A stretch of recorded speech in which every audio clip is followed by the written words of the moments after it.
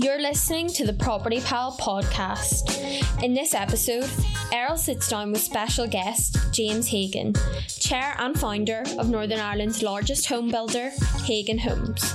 In light of recent news that Hagan Homes has pulled out of Northern Ireland, we welcome James to discuss what planning implications led to this huge decision.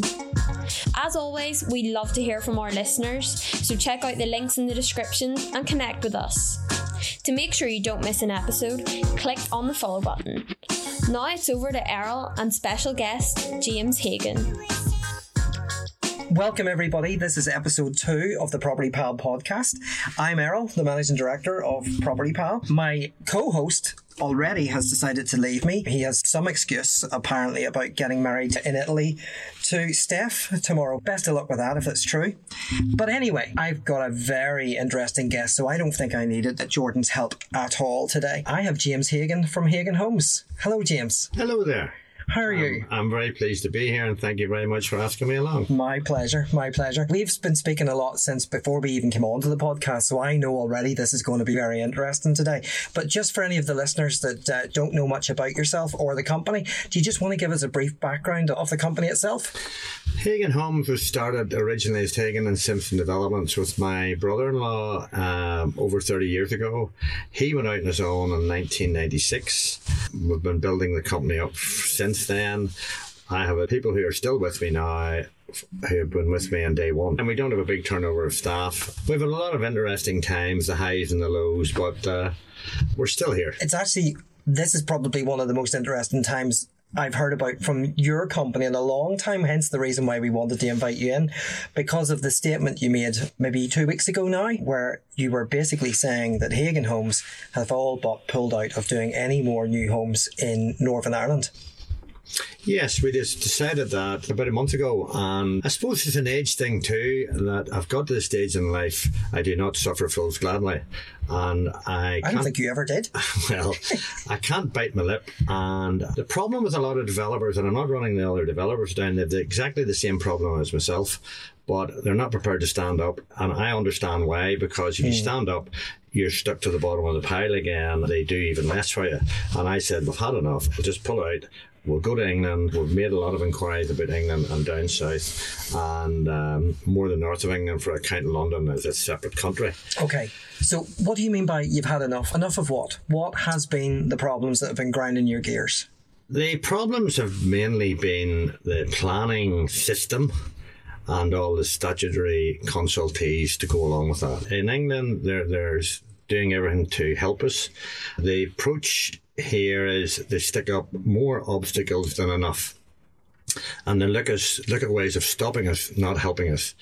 This has changed. In the last 10 years, it's got really bad. It used to be we could talk to the planners. We ring up, leave a message. They have 48 hours to get back to us. Mm-hmm. Now, to run a business, for somebody to talk to you on the phone, you shouldn't have 48 hours to get back to us. And a lot of the time, they don't even get back to us. And that's just a very simple thing. And this COVID thing is, we're in COVID, we haven't got it done. And I've said to them, does that mean because you're working from home, you can't work as hard? Why are you not working as hard? And it's just an absolute nightmare. And people don't seem to be answerable to anybody. And you would definitely be able to say with some certainty that it's not just you, it's other developers too, but they're just a little bit more frightened to say anything in case they get put to the bottom of the pile. Yeah, and you put on a site for 40 houses and somebody says, he was complaining about me, we'll only give him 35. And I've said, I'm taking no more of it. The staff in my office, I've had so many phone calls since that came out. We've had phone calls within 48 hours of it coming out in the newspaper from 5 different statutory consultees to try and answer questions that we've been trying to get answers for 6 months. No, isn't that funny? Isn't that very funny? Is that just a coincidence? No way. Would it give you any heart to maybe say that maybe by shouting about it, that maybe something will be done? Hence the reason why we brought you on the podcast today, because we want to see whether or not this is going to make it be highlighted to anybody of importance that's going to maybe try and say, why is it like this here? Whenever in England, if you make a phone call to somebody about planning, you maybe have to leave a voicemail, but they'll certainly get back to you within a couple of hours. Planning in England is run like a business. Here, it's run like a corner shop. And it's absolutely, I hope it does do something. We've been talking to MLAs and they've been very helpful. And because we've given them evidence of what things that we've had happened and people not getting back to us and planning going on for 4 years, certain people are saying to us, well, then I have evidence, let me go and follow this up. So you believe that the MLAs know there's a problem? Oh, most definitely. Okay, that's very And interesting. I think with what I came out with last week, it's made them realise this is a big problem. And they're shouting from the rooftops with planners for other developers, I must admit. But it just seems to be getting nowhere. Nobody seems to care, or, I don't know. So do you think you would stay if it got better? Could you see it getting better if maybe things could turn around in the next year or two? Because at the end of the day, you're one of the biggest developers over here. I'm sure there'll be other developers rubbing their hands with glee that you're saying some things like you're maybe leaving, giving them more of a market. No, I think they're all fed up too. I've had quite a few phone calls from other developers thanking me for doing it. But I feel that if they could get it sorted, we would look at it again. But I don't think anything would be sorted out within a year. And until they get their system sorted out, like NIW, we have to put in to see if we can get sewage on a site. Yes. They have to come back to us within 65 working days. Working days. Scotland Water Authority have to come back in 5 days. And we get one back in 65 days. On the 65th day, we got a reply. And they said, we've done all our investigation into it. It now has to go to NIEA, and they have another 65 days.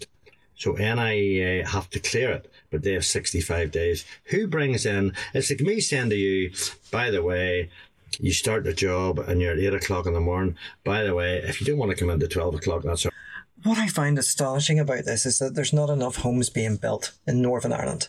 And you would expect that everybody would try to roll up their sleeves to make sure that this can happen. It sounds like, to me, that they're just slowing the entire process down to the bare minimum that they can get away with. And it doesn't make any sense to me. Laziness it is. A lot of it is laziness, people not doing their job. There's an assumption here that we are in favour of development, which it should be, and there is a shortage of houses. Mm-hmm. People not doing their jobs. We get the hold of people, and then you go and you get 95% cleared on a site, and then they come back to you and say, by the way, we don't really like the outside of the building. Could you put another application in? And the thing about putting another application in is that the old application is wiped off the slates. Completely. Yeah. You put a new one in, and that means there isn't a big waiting list to get planning through. Right. And it's frustrating, and it's frustrating for my staff as well, because they spend more time ringing and ringing trying to get answers, and it's a nightmare. Since planning's become a devolved matter, and it's with the councils, have you seen it getting any better, or is it getting worse, or is it just the same as it always was? Some councils are a lot better than others. Belfast and Coleraine are the worst. Two worst planning departments of getting anything through. We decided 6 months ago not to buy anything in the Coleraine area at all. Wow. And I know 2 other developers who have the same attitude. They are an absolute nightmare. And is there any that are going to be heaped with praise with you today in terms of There's councillors, and I'm not naming names around, who are very helpful to us, and there's planners who are very good who ring us back, and you go in to see them. Years ago we used to go in and see a planner, what's wrong with it? Well, don't like that, and there's 4 houses, take 4 houses off it. Nowadays, no, we don't like it. What do you want? We'll put in another application. I see, where before it was a bit more proactive toing and froing, where now it's just a process. Uh-huh. Right. Total process where they don't give you any guidance. They used to say, drop 2 houses and open it up a wee bit. They don't even do that anymore. Has it become that way because they just want the job to be done in the right form of paperwork? They don't want to be involved in it themselves. They don't want to say anything that's their opinion. Are they scared? I think a lot of them are, and they're not allowed to make mistakes. I tell my staff if they stop making mistakes, I don't want them working for me, because you have to learn. In terms of even getting things built at the moment, inside the house or for the houses and getting these other structures which are going to have different components, etc.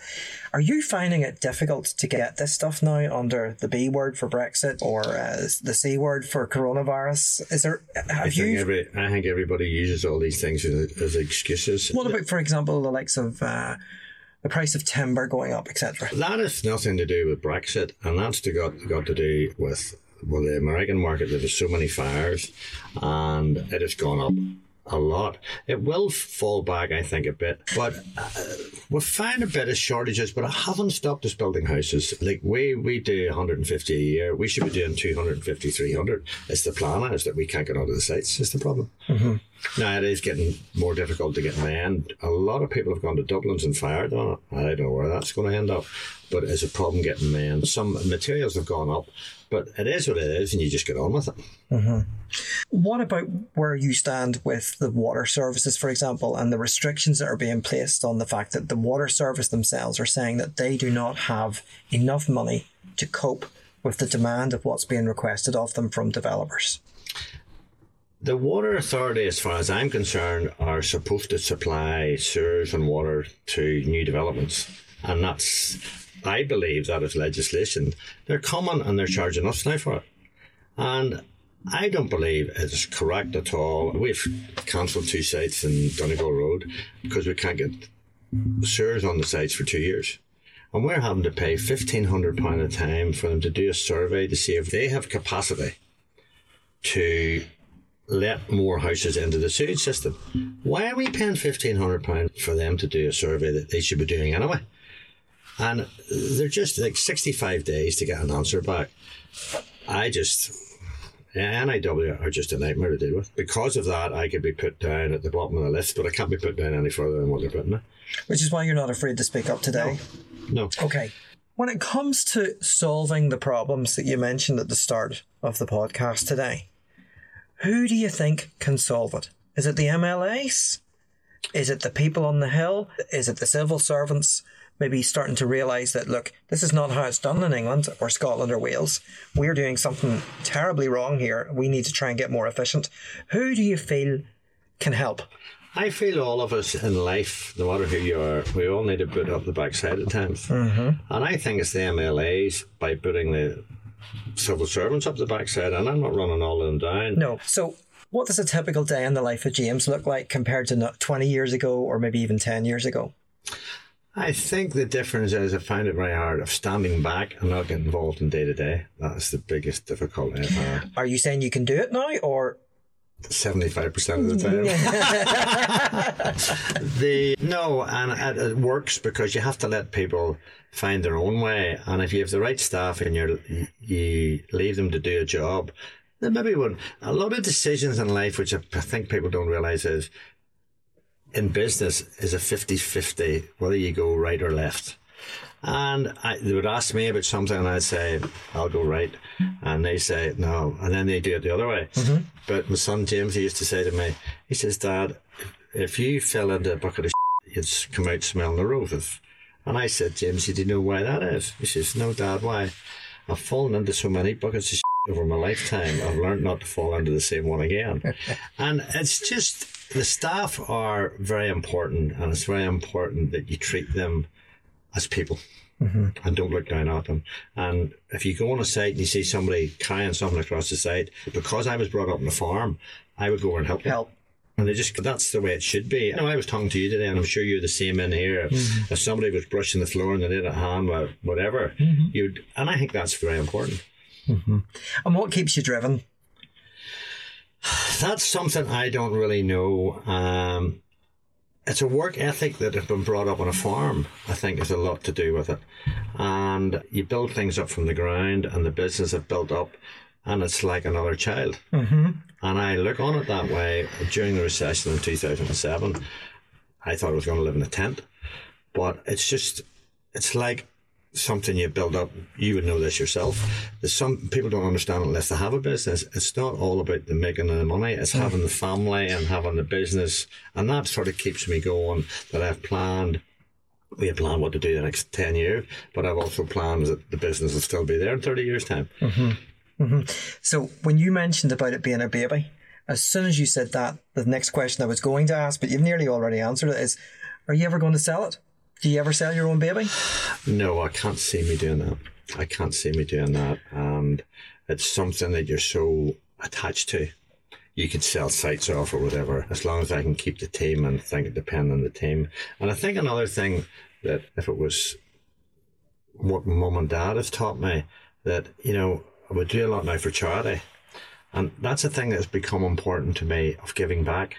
That's why it breaks my heart moving out of Northern Ireland, because I've done very well here. I owe it to the people here, but I just work with them. And the charity thing and regenerating, like we've built in some really down market areas, but people want to live in their own area, and regenerating is gives me a lot of enjoyment and satisfaction. So another question I have for you, how did you get into the homes then? In 86, I was with my brother in the caravans, and we split up, and I sold out to him, and I didn't know what I was going to do. I hadn't a clue. Genuinely did not know? Not a clue. I'd always been interested in cars, and I started to buy four-wheel drive Jeeps and sell them from home. And Henry, who's still with me, he started with me then. If you went and bought one, you came into the kitchen and we signed the receipt in the kitchen. And then I had a site for a house in Doe, and we got it passed for 2 houses. And then I thought, we got it passed for 12 apartments. And then I brought my brother-in-law, Nigel, he was a quantity surveyor with Langs, and I brought him in, and that was how it all started. I still don't know an awful lot about building houses. People laugh at me whenever I say that, but I can look at houses and see the design. It's getting the design of a first-time buyer house. We've always concentrated on first-time buyer, and using up all the space and getting them value for money, because it's all down to price for first-time buyer. And it's just gone from strength to strength. Yeah, I have a great team, and as I say, they're with me a long time, and I had them out for lunch on Wednesday. I'd been away, and it's like a family. And whenever you go for lunch, you talk about how's your mum, how's your dad, you know, and this sort of thing. And I think that's a lot to do with business that a lot of people have forgotten about. Absolutely. Do you think you got a lot of that from your parents? Did they impact you in any way about this? Both of them are a great influence. What about your father then? Was he a major inspiration in your life? He was a real wheeler dealer, and he was buying and selling everything. He taught me how to wheel and deal, and my mum taught me how to do brickwork, accounts, and that sort of thing. My mum was a character. She had a corner shop at the back of the courthouse in Belfast whenever she was 19. Her dad had bought her this shop, just a corner shop. And I said, Mum, how'd you learn about business? That was one of the biggest lessons I ever had. They were stealing off her, and they were everything. And they said somebody in it. And then they bought the farm, but they were always doing something with pedigree pigs, with pedigree sheep. It was all pedigree, because she took the attitude. My dad was a wheeler dealer. They took the attitude, it was as cheap to feed a pedigree one as it was an ordinary one. I think there's photographs of me having showing the pigs at the shows and all this. But her father got her started in business. He retired whenever he was 46 in 1946. Wow. And he went to a farm, 21 acres, and become more or less self-sufficient. I remember my granddad had one of the big Rover cars, and he had the Austin dealership, the Morris dealership, and the Ford dealership, the taxi firm, the petrol garage, and the funeral undertakers in Ballyclare. Oh my word. He worked night and day. And he retired at 46 because he had 2 daughters, and daughters don't come into a business. And he was 94. But they don't go into the business, but he bought them. No, he put up the money for my mum to buy the shop, which maybe wasn't a lot of money then. It was just a wee corner shop. It was a house, and it was downstairs was the shop, and upstairs was a flat. And she had that whenever she was at Stranmillis. She was training to be a teacher. And she had decided she was going to be the next Marks and Spencers. But it didn't work out that way. James, it's been an absolute pleasure having you on today.